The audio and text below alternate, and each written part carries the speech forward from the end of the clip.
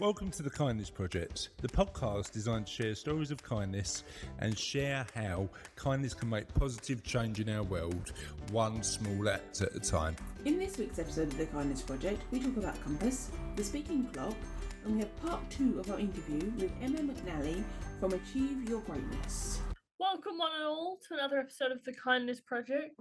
I'm joined by two blokes who seem to make the other points of the compass of the country we're making. That is true. I mean, no, I'll tell you what we haven't got, because there's only 3 of us. I'm south, you're north, Ryan's is east. We need somebody on the west coast, don't we? We do.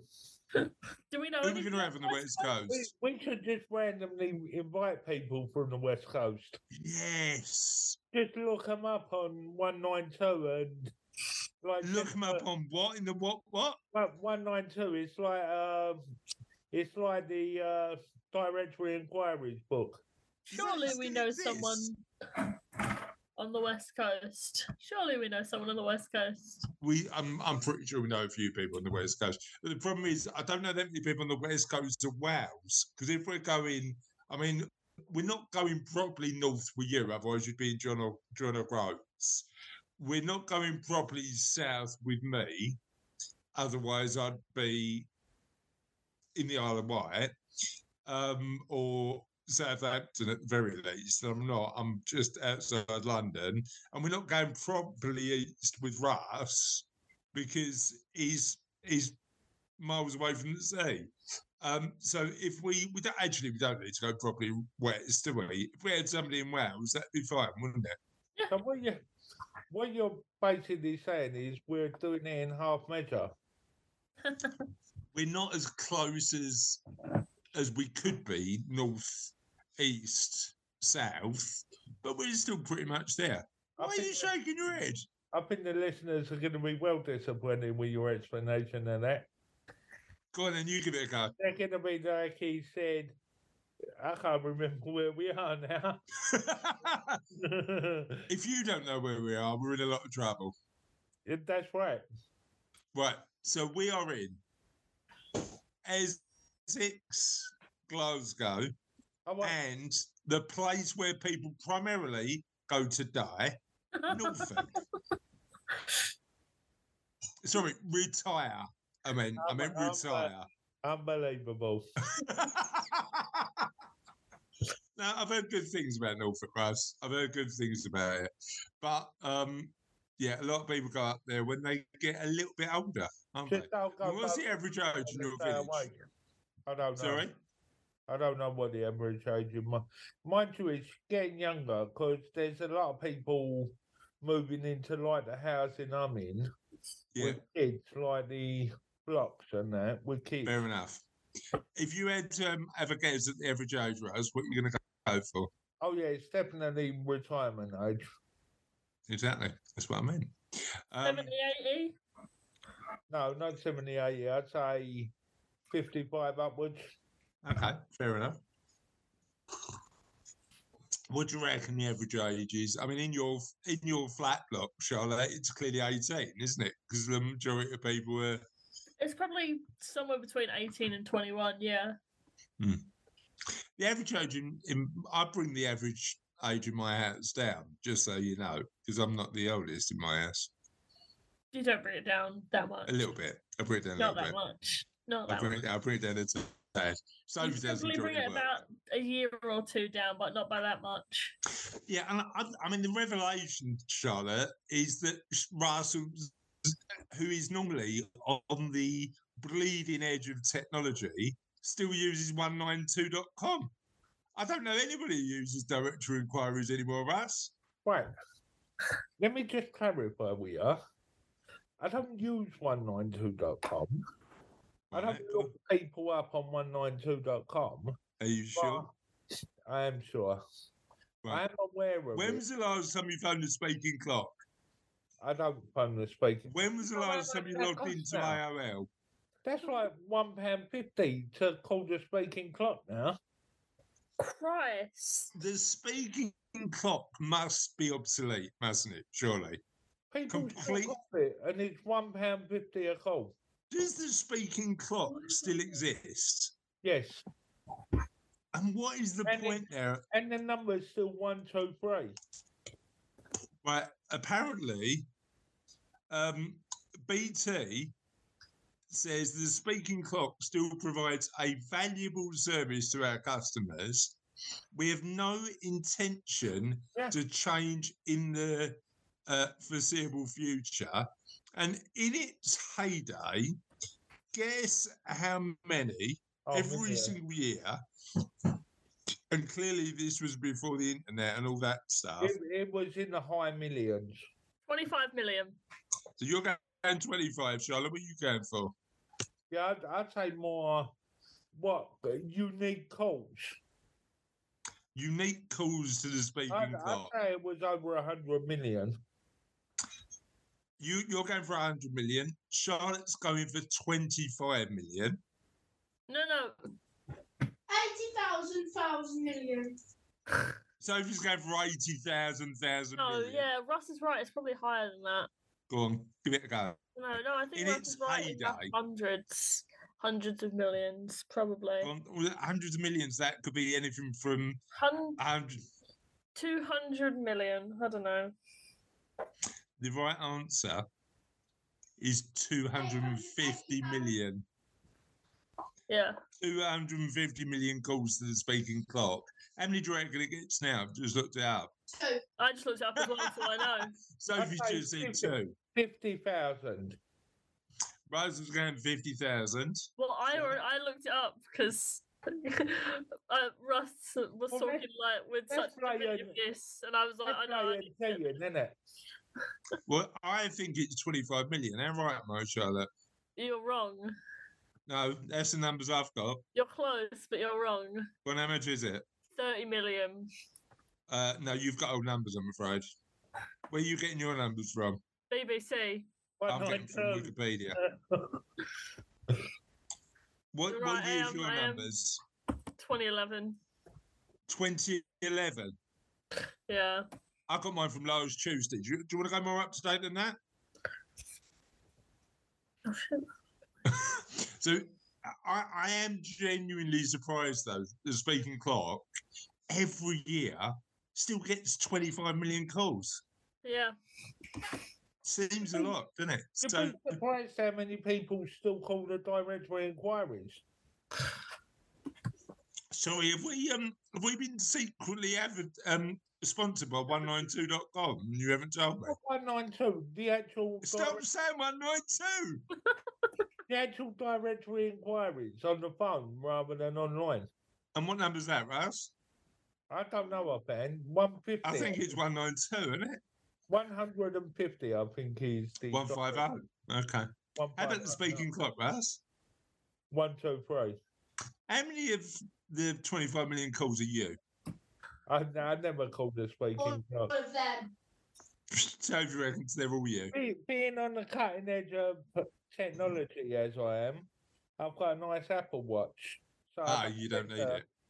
And it syncs itself and does all that. Yeah, exactly. But then as you bear in mind, there's a lot of primarily in your village. People. There's a lot of older people still out there who may not be as comfortable. They may not be like Russ on the bleeding edge of technology. Yeah. So they like as you said, the speaking clock might be quite a valuable service, mightn't it? So well, I mean, it's gone down by 5 million in the last 11 years. Yeah, but again, I'm still shocked that 25 million people. Actually, not 25 million people use it. 25 million calls. So that could be, I don't know, 2.5 million people using it a number of times every year. So yeah, that's the reality of it, isn't it? And Rush, you said it was £1.50. Yeah, 150, I think. Oh, right. Oh, Charlotte's got her frugal side on, and she's trying to work. The BBC from 11 years ago said it was 31p. It's gone up a bucket load. Well, even at 31p, that sounds expensive, doesn't it? Anyway, that's being on the bleeding.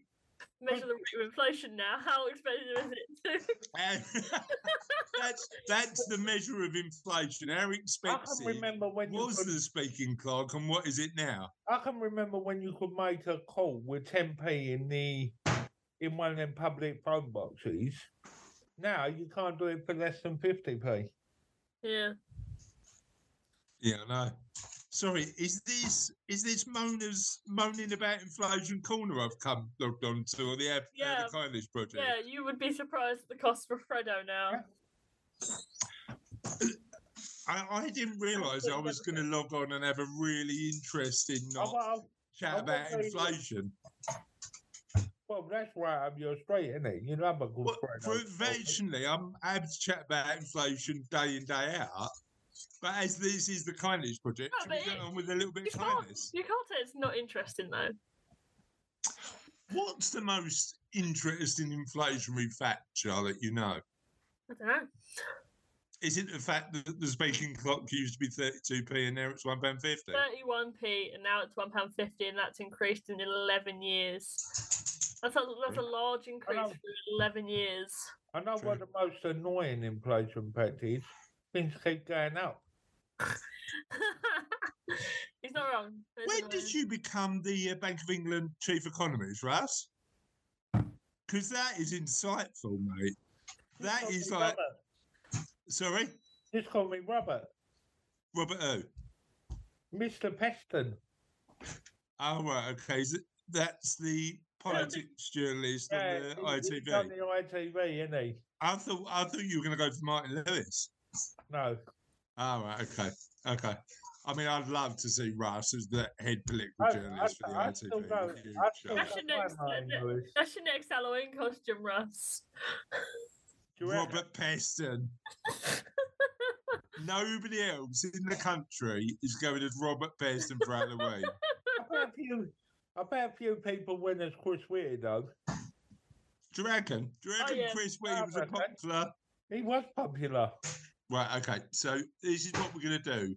We are nearing Christmas when we record this, but let's just go on a bit of a tangent and decide what we're going to be wearing next Halloween. Russ is going as Robert Peston. Charlotte, what should I go as? And you've got to pick something that nobody else in the country is going to... I'll be a nun. Well, you want Dad to be a nun? Yeah. Well, that's the problem, because there will be other nuns. I need an outfit where, Paddington Bear. apart from me, there is none. Paddington Bear. Oh, that was a cheesy joke. What is there not a lot of people wanting to dress up as? Mr. Blobby.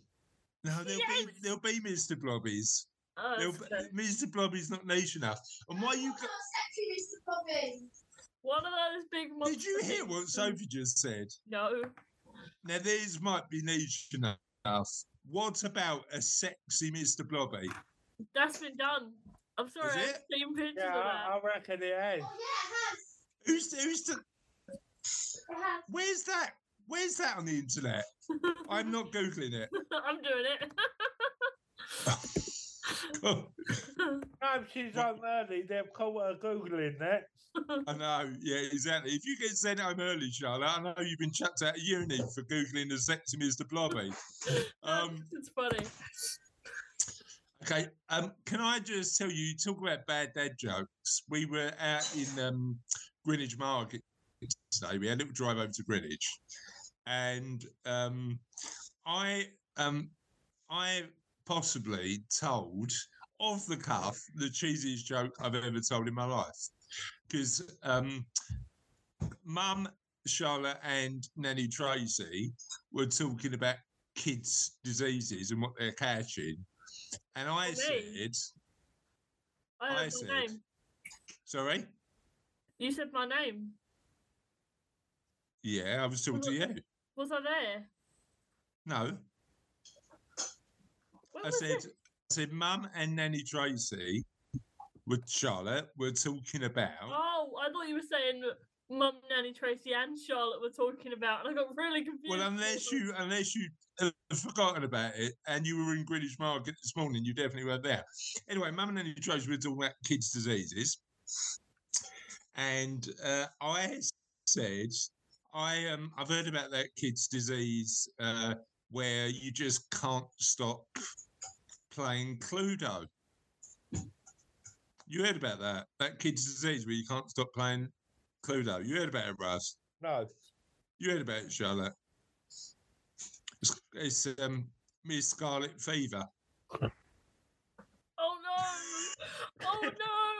Oh no! And then I said, and they've turned it into a weapon.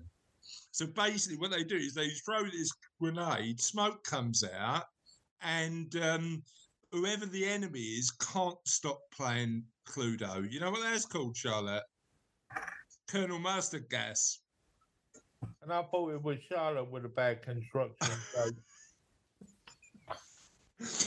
Now, Russ, you're only acting like that because you're Reverend Green with envy. Green with him. Russ. What are you going to do with him? But come on, they are good puns, aren't they? Cluedo-related puns. This is not Off the cuff, Cluedo-related puns you can't beat. No, Sophie's not happy with those Cluedo-related puns either. Let's move on with the show. Right, this is the mission for next week, right? Russ, you've got to come up with some puns, and me and Charlotte have got to pick a board game for you to come up with some puns on. Right. So, what board game should we pick? Yeah, let's Monopoly. Look, we've got lots of options. Monopoly. You got some Monopoly puns to pick for next week, Russ. All right. And can I just check before we move on to the business of the darn kindness news? Are we having joke of the week this week? Yes. Yes. That's back permanently. So, although that wasn't, my kind, so you don't get a say. Although that wasn't in the recording notes, just in case we wasn't. If it's not in the recording notes, we can't do it. Well, your Cluedo jokes weren't in the recording notes. I didn't see them. Now, this is part of the preamble bit, isn't it? So that we always go off like in different angles on the preamble. This is what I call when I'm editing it, intro chat. Is it? That's the technical term, is it? Intro chat. Okay, fair enough. So we're going to move on with the next part in the show. And let me go back to my really professional recording notes. Thank you, producer Russ. Apparently, we've got to talk about charlottedames.com and Mug of the Week. Can you give us an update on what's going on with both those things, Charlotte? I need more mugs. Right. And me and Russ not enough. No, unless you want me to post your pictures on Mug of the Week. Maybe you should. Maybe you should give that a go. I'm wondering how many views you'll get for I really like pigeons. I need to post that somewhere. Oh, pigeons. Russ, I don't know if you received the one where your face was photoshopped onto a pigeon. And it just said, I am a pigeon. No, you need to send that to me. I will. You are now a meme, Russ. You are now a pigeon meme, but it is only in the Dames family. So we'll. Charlotte can send you that. Charlotte can send you that pigeon meme through. How's CharlotteDames.com getting on? Regular, as always. I see this week that you posted a new article. I did indeed. It was about distance because I just come back up. Oh, that's the boy. I just come back up, and the journey was long. The road was long. Yeah, I was on that coach for 11 hours. On the coach. 11 hours. Ooh. And Yeah, I thought my travel tomorrow on a train for 2 hours was going to be bad. So it's like 11 hours each way. It's supposed to be 10 hours, but it ended up being 11 both ways for some reason. I don't know why. Did you manage to get any work done on the coach or not? No, Did you get your assignment in? bet I did. Don't forget Done. to plug your poetry as well. Oh yeah, the poetry I'm gonna work on tomorrow. That's gonna edit the website for some poetry. It'll probably be done by the time this goes out. So you're going to put the poetry on charlottedames.com as well? Yeah. Well, I look forward to reading that. On that note, let's talk about what we're doing on Kindness News. And we've got two people from the happiest list that we want to showcase today. I'll do the second one, but can you talk about Charlotte Hussein Mohammed Hussein for me, please? Yeah, of course. I'm looking at the wrong notes. Oh, I clicked on the wrong attachment. There we go, found it. I had next week's notes. Refugee Hussein came to the UK in 1999, aged 9, after his parents sent him to live with his uncle to escape conflict in Somalia. Growing up in Lambeth, South London, he joined a Somali-run football club called Waberi FC, but in 2009 the club disbanded due to a lack of funding. In 2015, Hussein set up Streatham FC, a community football team and charity that aims to support East African communities living in London. Today, Hussein trains children aged between 6 and 19, about 80% of whom are from single-parent low-income households. About 70 kids play regularly, and during the last summer's school holidays, the club ran a football program for 2,035 kids with help from council funding to encourage healthy living and strengthen confidence. Love that. Well done, Charlotte. That's amazing. And well done, Hussein, for doing that amazing work. I want to tell you a little bit about Stuart Hutton Brown. Blackpool-based Stuart found in counselling in the community to help make talking therapy more accessible to adults, children and young people in the city. Since 2017, the donation-based service has enabled more than 130 people to receive counselling every week. Every person, if they can afford it, pays a small donation, depending on personal circumstances, to keep the service running. The social enterprise has so far worked with more than 930 adults and providing more than 6,000 hours of counselling in 2021. With his hub currently in capacity, Stuart is fundraising to establish a second centre in Liverpool, which would serve as another and wider community hub. And I think that's really important because both those are really important. On the podcast recently, we've been talking quite a lot about men's mental health, and it's not restricted to men, clearly, but both those things, getting involved in sport, and making sure you're active in teams and getting involved in that, and clearly talking about the challenges you're facing with people who can help you with it, are both really, really important things to do. So well done to those two amazing legends for doing that work. On to the interview. Today I want to talk to, and it's the second part of this meeting with, second part of this interview with Emma McNally from Achieve Your Greatness. Actually, Emma's amazing at sharing some of the tools that she uses to help people live kind of better lives for themselves. And in this part of the interview, we share that, as well as talking about a new book, which is out now. Let's listen to the second part of the interview. So, what's the question that you find the most powerful to ask? Okay, so there'll be a number of them. So one of the ones, obviously in the coaching world, is, okay, so how is that a problem for you? And then, so what's stopping you? So if somebody's like, oh, I want to do so. So what's stopping you? Yeah. If you know what's stopping them, then that would be what we would work with in a coaching environment, and to help them to change that so that they then can get past that hurdle and move forward. Interesting, really, really interesting. Thanks for that, Emma.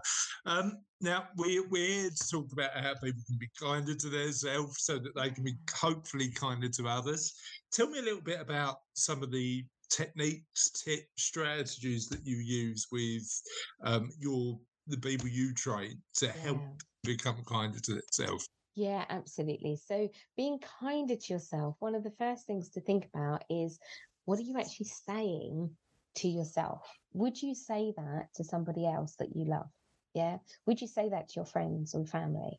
So that internal dialogue, we talk a lot about that internal chat, the thoughts that you have. And if they're not helpful or kind, it's basically changing those so that they become kinder for you and more helpful. So we look at upgrading language, so changing the words that we use. We look at, so the words are like the surface, we look at what's sitting behind and if there's any beliefs that we need to change. But it's very much one of the ways you could start to do that is start to look at what you're grateful for. So just simple tools of starting to think about gratitude. Yeah. Because what happens if you imagine your brain is full of billions of neurons, okay? So it's a bit like, imagine it as a jungle, all right? So the first time you go through a jungle to create a path with a machete, it's quite hard work, right? So you're cutting down this pathway. But after a while, the more often you go through that pathway, the wider that pathway and the easier it will become. So that's how we create habits. That's how we learn. But also that's how we can choose to create new neurological pathways to something better. So by having gratitude, you're going to be, the more you think about the things that you're grateful for and the things that are within your remit to change, then that's going to help you from a mental health perspective, but also from a kindness perspective. This whole thing around, one of the things we talk about is stress, for example. Stress is created if you feel out of control and there's overwhelm. And we then look at the things that we can control, such as our response and things within our remit. And changing our focus means that it can help you feel a lot more grounded, a lot more safe, a lot more in your own body, so that you can then have those resources to help others. But being kind to yourself, first of all, is so important. Does that give you a couple of really good, really useful? I think right. I mean, it's that it's interesting, isn't it? Because often the self-talk is a lot more destructive and detrimental than what you'd ever say to anybody else. Exactly. And it's, why do we do that to ourselves? It's bizarre, isn't it? Yeah. So what that is that that's a manifestation of a belief that sits behind. So let me share, for me, when I first discovered NLP, one of the biggest beliefs that I changed, the first thing I changed was that I wasn't good enough. So my internal self-talk was, well, you can't do that. Oh, don't be ridiculous. Yeah. Oh, don't be stupid. That's really not helpful. And every time we use those words, those neurological pathways are being fired to something that's less than helpful. Change that belief to, well, I am good enough. Yeah, then suddenly the dialogue changes. Yeah, I really like the concept of neuroplasticity, if I can say the word. That's the one. I'll try it. I'll try it again. Go for it. Neuroplasticity. I can't say it. Neuroplasticity. Yes. There's a T in there somewhere that I've missed, but I'm relaxed. But yeah, I love the idea of just having that ability of actually firing off sort of different thought processes so that you build that. And as you say, sometimes it starts really simply with gratitude, doesn't it?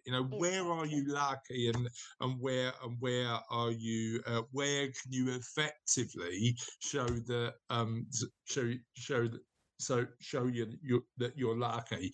I suppose one of the big things though is the starting point. So if somebody's listening to this and saying, I need to just be a bit kinder to myself, but I don't know where to start. Where do they start? Okay, so you could start by looking at 5 things every single day that you're grateful for. And to be kinder to yourselves, 5 things that you like about yourself. Okay, that might be a little bit of a stretch to start with, but 5 things that you like about yourself. 5 things that you think you're good at. 5 things that you have achieved that you're proud of. It's just starting to think in a different way. Yeah. You know, we look at the difference that makes the difference, and NLP is all about the art of thinking differently. So rather than thinking, oh well, our brains and we haven't got any choice over it, we can, and we have, through neuroplasticity, through this whole neuroscience, we can choose. So just by starting to do that and noticing when those unhelpful things pop in and doing something, we call it reframing. So those unhelpful, you know, I don't know, maybe you're driving down the road and suddenly somebody pulls out in front of you and you're getting really angry and all of that sort of thing. And we use this phrase like maybe they're in a rush. By just thinking about it differently, that can help us to feel different, and that will be kinder for us, because our thoughts impact on our physically and our immune system. It's called psychoneuroimmunology. But so by changing our thoughts, we can start to change our physical reaction and help support our immune system. So kindness all through. See, your language was really interesting there. So I picked up on the fact that you said the art of thinking differently. Yeah. Is it art? Is it science? Or is it a bit of both? It's a bit of both. It's a bit of both. How come? Yeah. Okay. So the science is a neuroscience bit.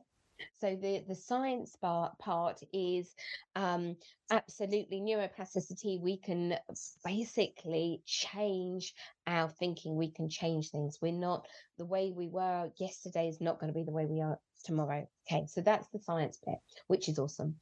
The art or the skill around it is practice and being able to learn how to do this.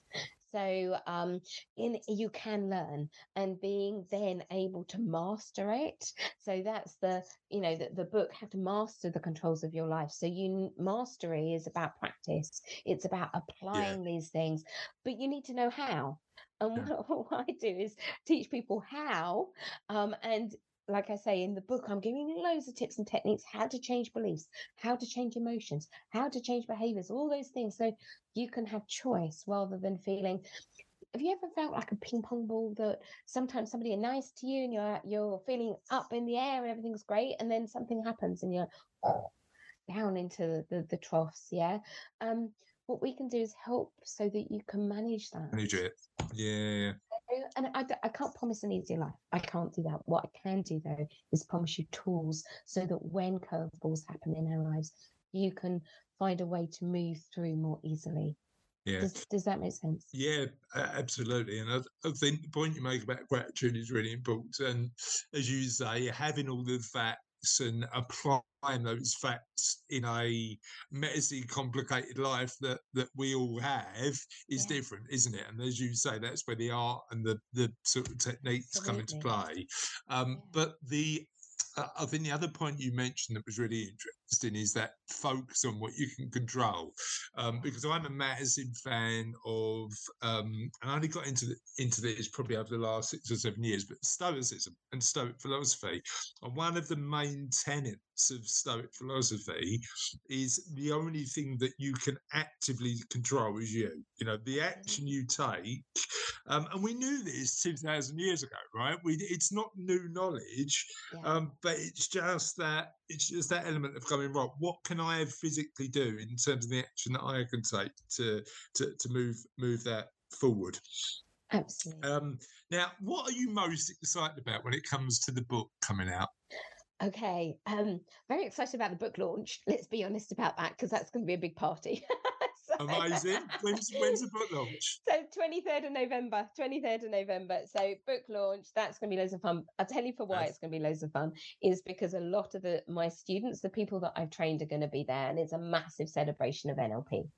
So, and people, you know, the stories that they have of how it's changed their lives, it's been just phenomenal. And to be even a tiny part in sharing this with other people. So yes, of course, excited about the launch, but actually the reason why I wrote it is because it gives people a guide that is accessible to everybody. So rather than it being sort of this mysterious thing out there, what I've done is I've made it real with some beautiful step-by-step. This is how you could change your beliefs. This is how you could change an emotion that's not working. We talk about about worry. We talk about self-care. We talk about creating space and how to manage your energy. We talk about conflict and clarity. We talk about relationships. So it's a practical, simple, conversational guide to help people where they are to experience a better outcome in terms of their lives. So that's really what I'm so excited about. You mentioned about sort of getting a lot of your students along and sort of telling some stories. What's your favourite story of somebody you've helped and how they've sort of positively changed their life for the better? So many stories. To pick one is really tricky. So I've worked with people who so one person had a loss in family, was really, really close to them. And that person had spent 5 years crying and unable to stop crying. And it was really, really, really all consuming in terms of her life.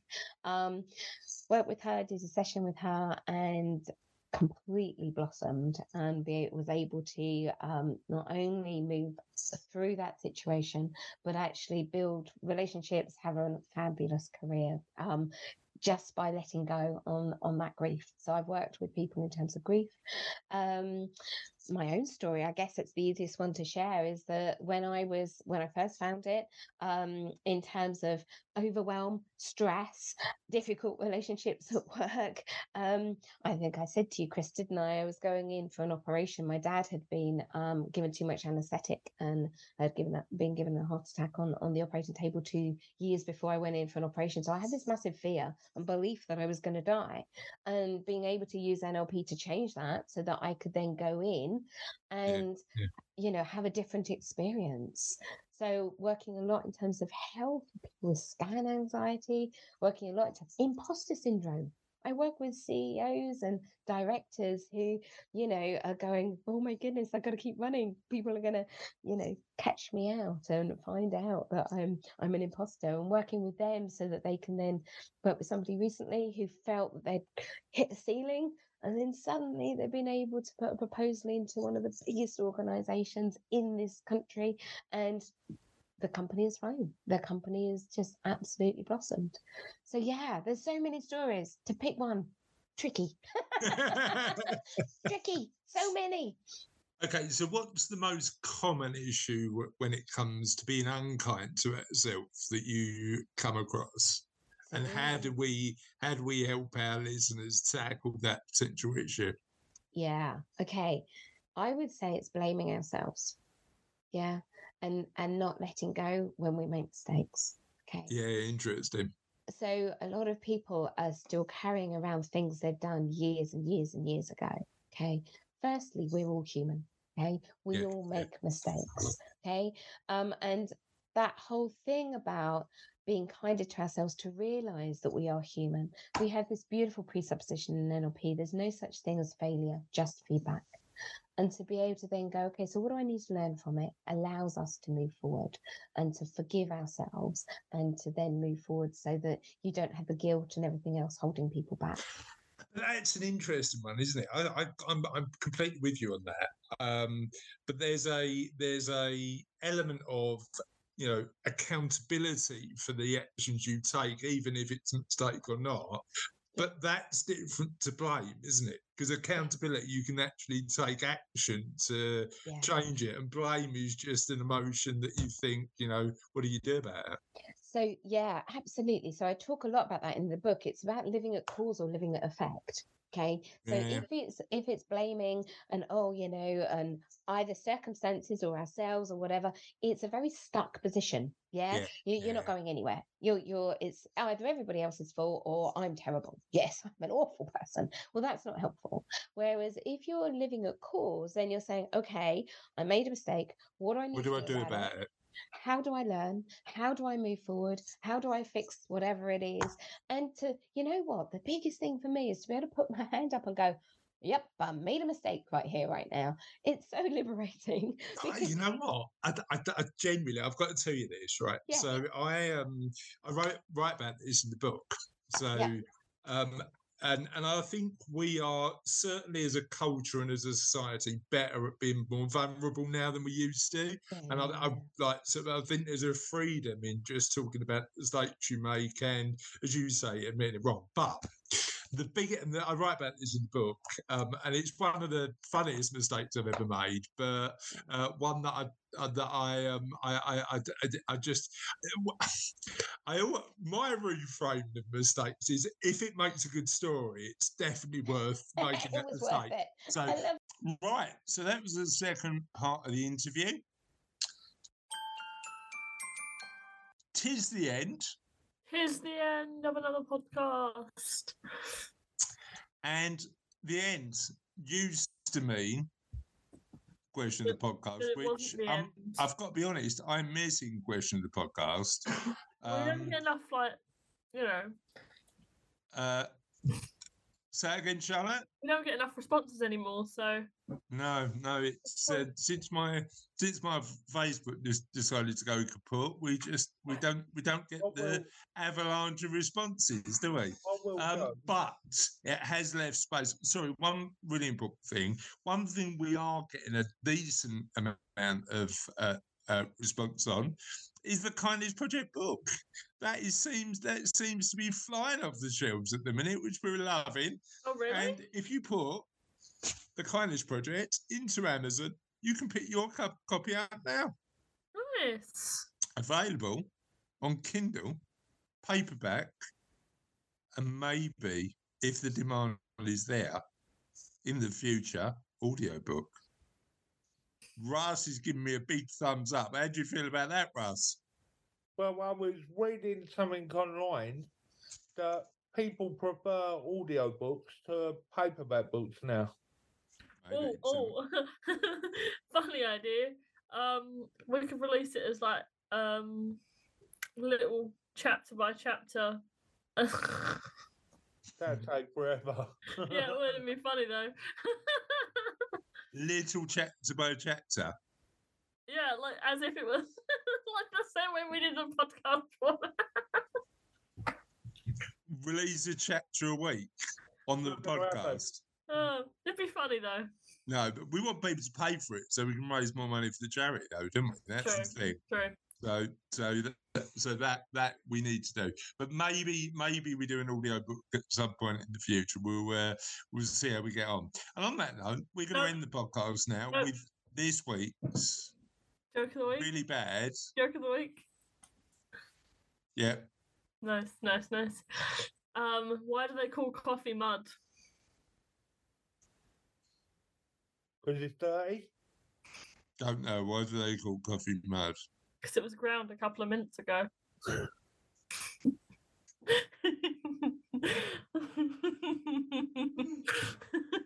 When you got to laugh at your own. It's not as bad as this Cluedo joke, though. I know, exactly. And it wasn't even like. I wasn't even laughing at my own joke. I was laughing at your reaction. You were laughing at my Cluedo jokes, I know, because they were amazing. On that note, have a lovely week, and we'll see you on the podcast soon. Bye. Bye.